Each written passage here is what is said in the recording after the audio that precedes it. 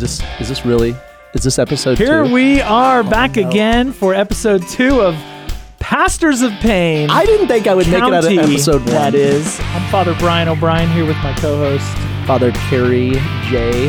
Wah Cool Itch. We are the pastors of the two Catholic churches here in Stillwater, Oklahoma, Payne County, USA. Mm-hmm. And we're excited to be here once again for another week of our radio show / podcast, Pastors of Pain. What do you think about that, Father Kerry? So excited. So your energy is so inspiring. Excited. So on our first show last week, we talked about why we're Catholic. We talked a little bit about why we're going to do this podcast. So if you haven't heard that, you can go back and listen to it. Episode 1. It's called episode 1. This is episode 2, so you shouldn't have trouble finding it.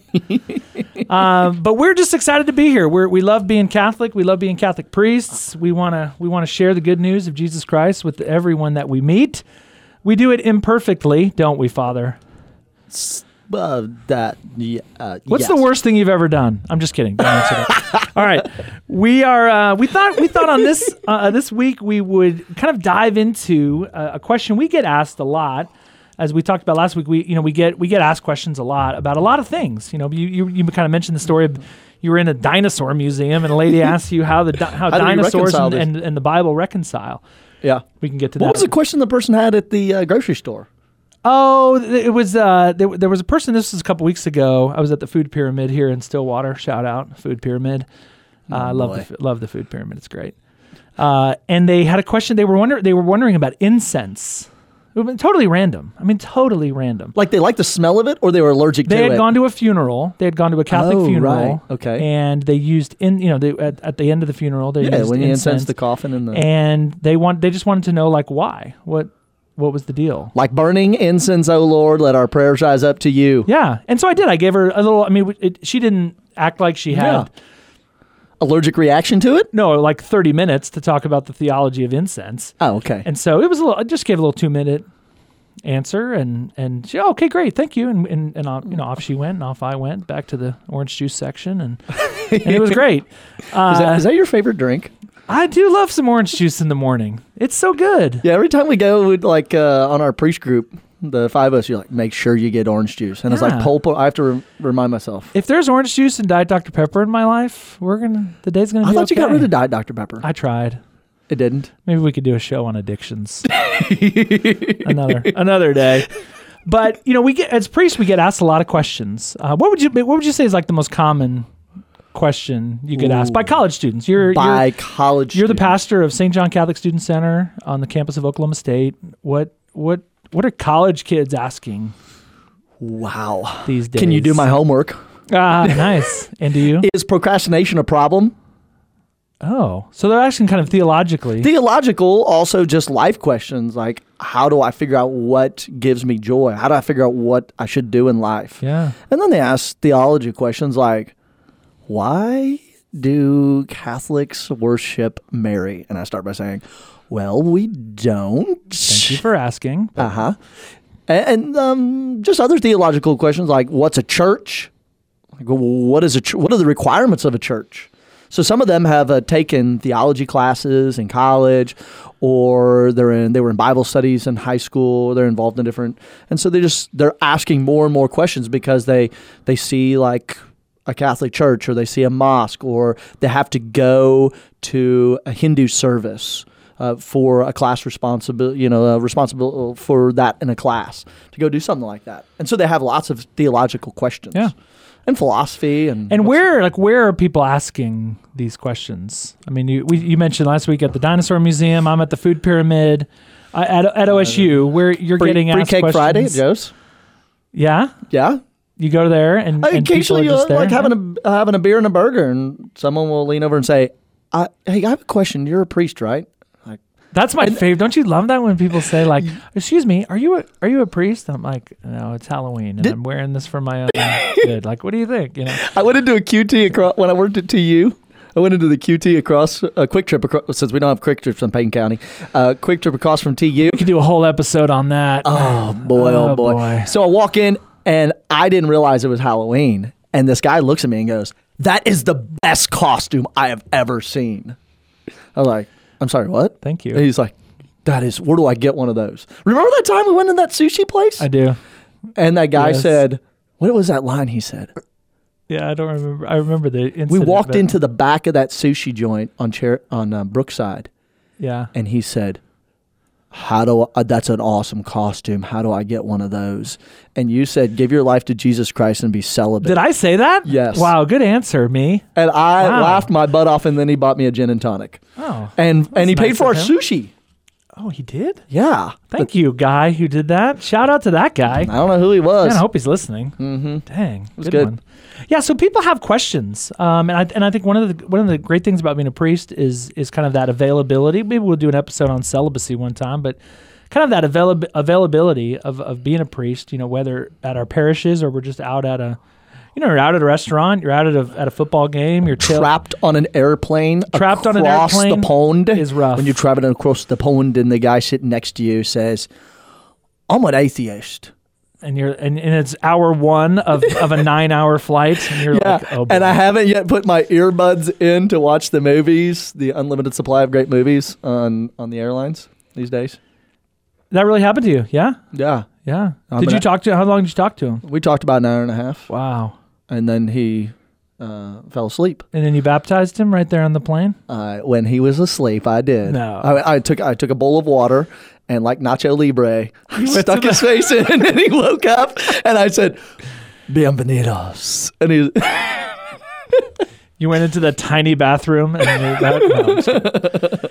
Well, so we thought, people they have questions about Catholicism. And I think especially here in Stillwater, where you and I live and minister as priests, Oklahoma generally, it was actually one of the things that really attracted me to Oklahoma and made me want to stay in Oklahoma. Oklahoma is not a very Catholic place.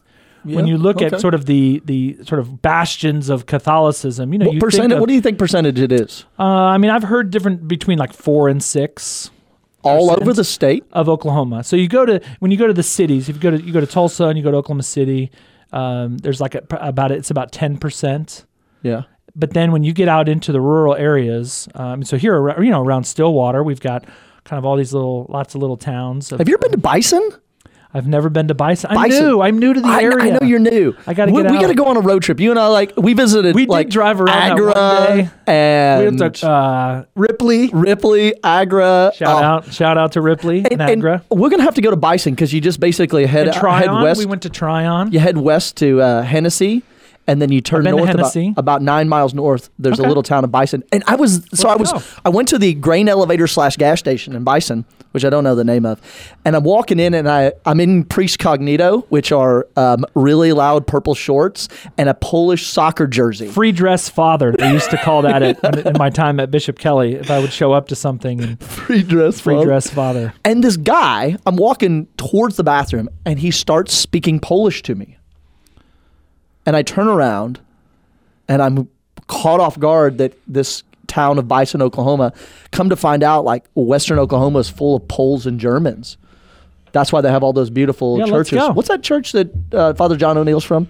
He's from O'Keene. O'Keene. Shout out to O'Keene. There's a beautiful, awesome church. Perry's got a really beautiful one. Perry's got a nice church. I don't know anybody from Perry except Jessica, who works at the radio station. She's from Perry. We know people from Perry. Yeah, a few. Ditch Witch folk. Great place. Good spot. Okay. All right, so one question that people ask a lot here in kind of the non-Catholic place of Oklahoma, Stillwater, Payne County, is where did Catholicism come from? And I thought that might be worth exploring, you and I. Yeah, have you ever used Hey Google? Is that like Siri? Yeah, you just say Hey Google, and it's got this little device, and it goes, yes, how can I help you? You ever use Hey Google? I don't believe I have. Or OK Google, you just say OK Google or Hey Google. It's a little device. Use Siri. Yeah.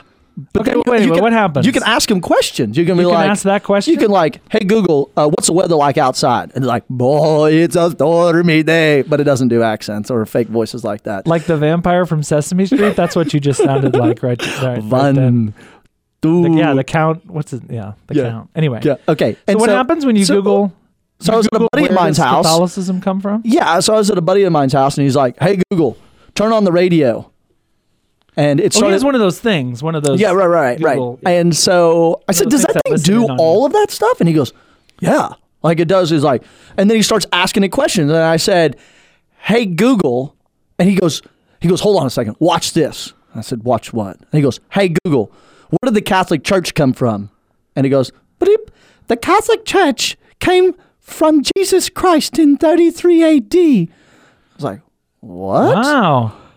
I was like, smart. Wait, so Google is pretty darn smart, right? It's like the search engine of search engines. It's not like Alta Vista. What? Where did that come from? Alta Vista is a search engine that's, I know, I remember. Gone. I remember. I'm trying to avoid singing because don't sing. Of Every my time $15 in pho I owe you now. Oh boy. So that's what is even. So there's the short answer. I mean, so when people say, okay, where did Catholicism come from? It came from Google. It came from Google, as everything does.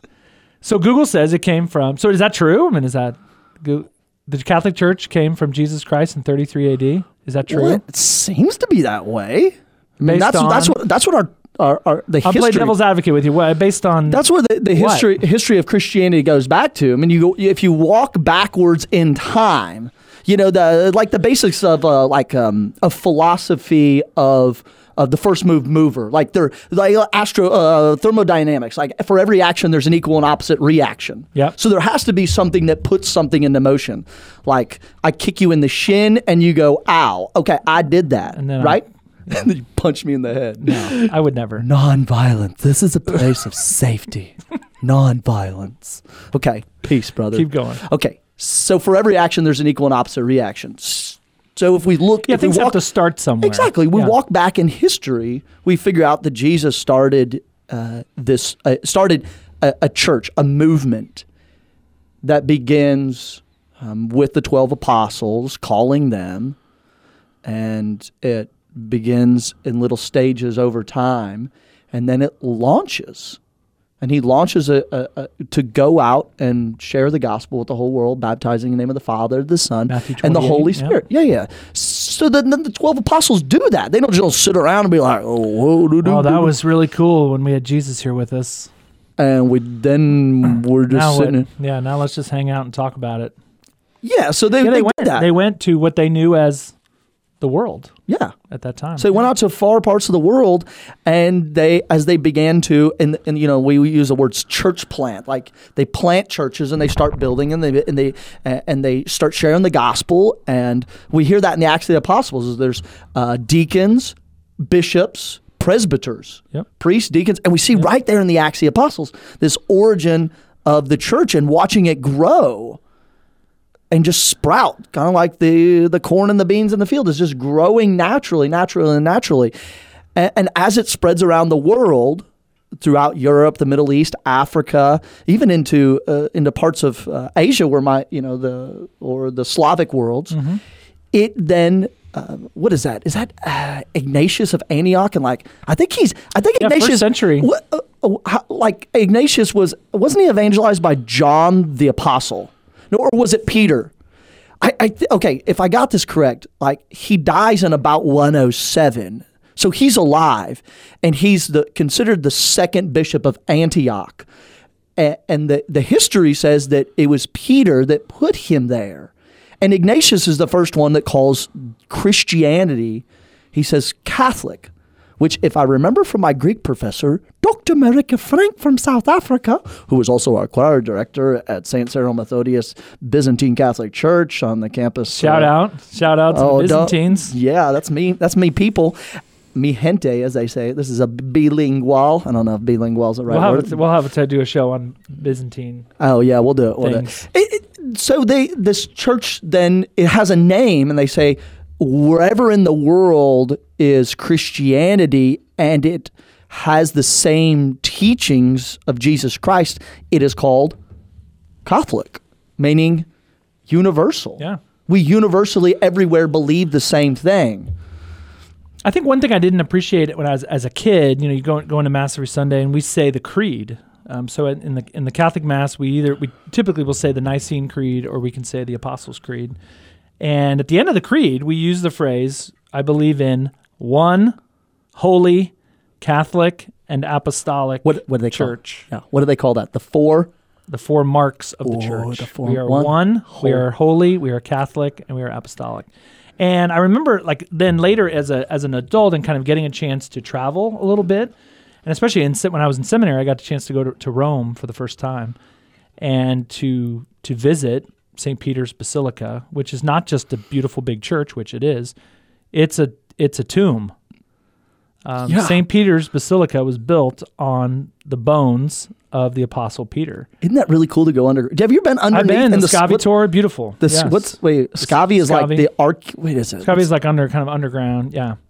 So to be able to go there and to say, oh wow, when I say it made the creed for me come alive. When we say apostolic, we're talking apostolic. We're talking that the church of which we are a part and of which we're priests it was founded by Jesus upon the Apostle Peter, Matthew chapter 16, verse 18, and the other apostles, and that church continues to live on today.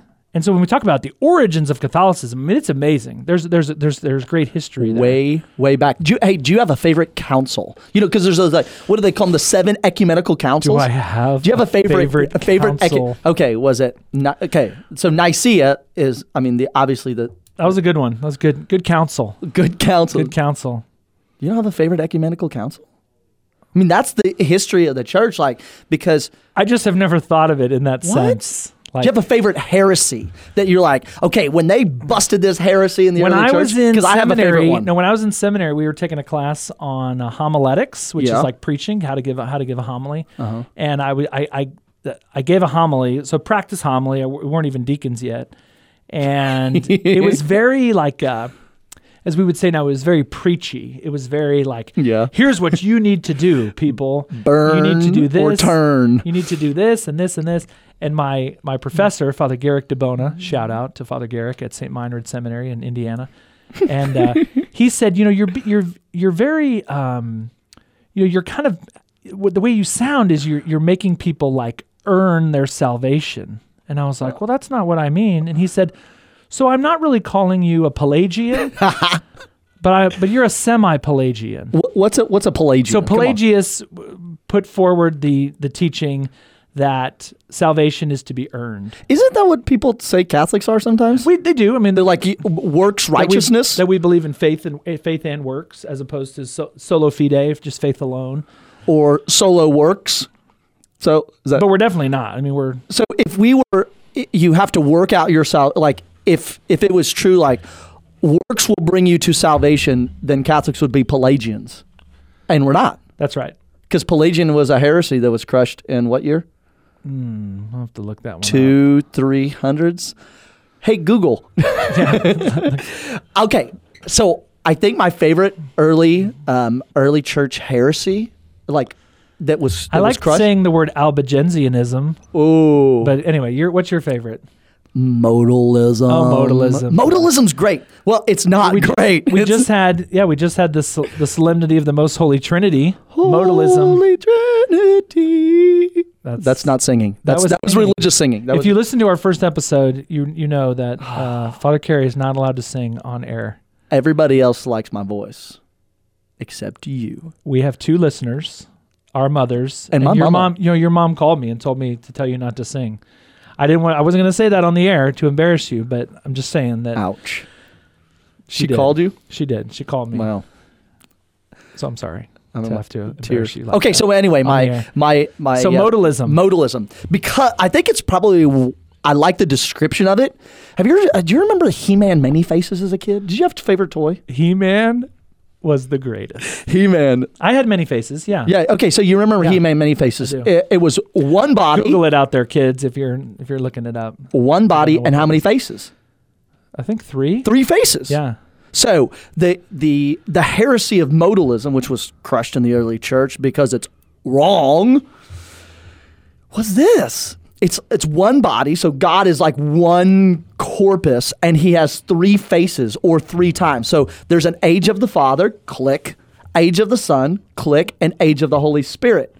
and then they never come back. Like the Father never is in the same time as the Son, and the Son ain't in the same time as the Holy Spirit or the Father. So modalism was basically He-Man, many faces. You get where people are coming from and trying to put that forward. But no, it's not. So that was an interesting heresy that I thought, and this is the beauty of Catholicism, that it's out to protect the divinity of Jesus Christ. It's out to protect our salvation, because the problem with modalism is when Jesus is on the cross and he says, "Into your hands, Father, I commend my spirit." Well, if modalism is true, there's no Father. Or he goes, "Forgive them, Father, for they do not know what they do." Well, there's no Father. And then how does he say that there's a Holy Spirit coming if he is not there, and then there's no resurrection, and there's no second coming? So modalism, flush. So all you listeners out there, send us your favorite heresies. What are your, maybe just you like the name of it, Monophysitism? Monophysite heresy? Partial Sabellianism? Ooh, yes. Have you ever seen it's that Irish Trinitarian heresy videos? Oh, years ago. It was like, so there's an icon of St. Patrick. Do you remember that? I do. And there's like the two little Irish guys, and like, "So Patrick, we're just wee little people from this island. Tell us about the Trinity." He's like, "Well, the Trinity is like this 3-leaf clover." It's like modalism. He's like, "What's modalism?" He's like, "A 3rd century heresy where it depicts it." No. So Google that video. It's pretty sweet. We think you'll like it. All right, so Catholicism obviously has tremendous scriptural roots. But also, I think what a lot of people miss when they're a lot of our Protestant brothers and sisters who are solo scriptura, who rely solely on the Bible, we would say that obviously that's a great place to be, a great place to start. The Word of God, and very much needed and necessary. And I think we can be self-critical of ourselves, and that is that Catholics generally, we don't know Scripture well enough. That's something that we really need to know better. And I think we're getting there. There's a lot more Catholic Bible studies going on. I know lots of them going on. We have 7 focused missionaries who lead Bible studies at Oklahoma State. And so, but it's not. But there's more to Christ and His church than Scripture. Yeah, because what happened after Scripture was like written? When you see Pentecost, there's that line in the Acts. I don't know number and verse like you do. I just know the stories. And there's that line in the Acts of the Apostles that says where like 5,000 members joined the church that day. Yeah. And you're like, well, so which came first, the chicken or the egg, the Scriptures or the church? And it's, well, the church came first, and then the Scriptures came out of it. Well, is that another talk? Yeah, that's another topic for another day. Because I remember reading a book, and it was called, I may get it wrong, but it was like, where did the Bible come from? It fell out of the sky. Something like that. It did not fall out of the sky. Boom. But that it came from the church. And so you look, obviously we had the Old Testament, the Hebrew Scriptures. Jesus knew those well, quoted from them, even on the cross. Father, my God, why have you forsaken me? Psalm 22. But then the church was rocking. The church was moving, starting with Jesus founding it on the Apostle Peter. And then the Scriptures, as we know them, the Bible as we know it, didn't come into its current form until really the 4th century. Yeah, have you ever read like those Clement's letters to the churches? So you have those early popes who pick up basically right after Paul and are writing to Thessalonica, that are writing to the Ephesians. That's I love St. Paul's letter to the Ephesians. I love it. And also those letters that the early church writes to all those little places as well. So it keeps going you ever just picked up the early church fathers? Oh, it's amazing. And just open it and go wham. Yeah, and I'd recommend it for anyone out there listening. If you've never if you've never read the Bible, you should read that, number one. Yeah. But the writings of the early church fathers are really tremendous. So name some of those. So that's Ignatius of Antioch, Chrysostom, Justin Martyr. Oh yeah. Hippolytus. Hippolytus. Thank you. And there's others. Tertullian, Origen. Irenaeus of Lyon, Ignatius of Antioch. They're wonderful. So if you Google some of those and just find some of those writings of the early church Anthony fathers, of the Desert, it's going to blow you away. I picked up a book on the desert mothers and fathers the other day from the 200s. And you're like, whoa, like Christians were living out in the desert, starting monastic life in the 200s. Amazing. Began with one dude, Anthony. Just like Anthony and Francis, all these big movements just started inside the church. Not like little groups all over the place doing their own little thing, but that Catholic, that universal, they all taught the same thing. They all believe that, and it contributes because that's what I love about being here. I love being in colleges. The student I had a couple of years ago who became Catholic, he said, what I love about Catholicism as it's a living, breathing organism. And it's an organism that all operates together as one unifying principle. So we would say there's kind of three pillars or three legs to the stool. Yeah. To the Scripture. Yeah. The tradition of the church, the history, and then the magisterium of the church. So that's the teaching office of the Pope and the bishops united. Yeah, what keeps this church alive and running. So you look at, if we were to say, the Bible hasn't answered everything, we would say that's not entirely the case. Because the word Trinity is not in the Bible. Right. The word monophysite heresy, not in the Bible. So you look at, the example I always use, it's kind of a trivial example, but to say, where's nuclear weapons? Where's that?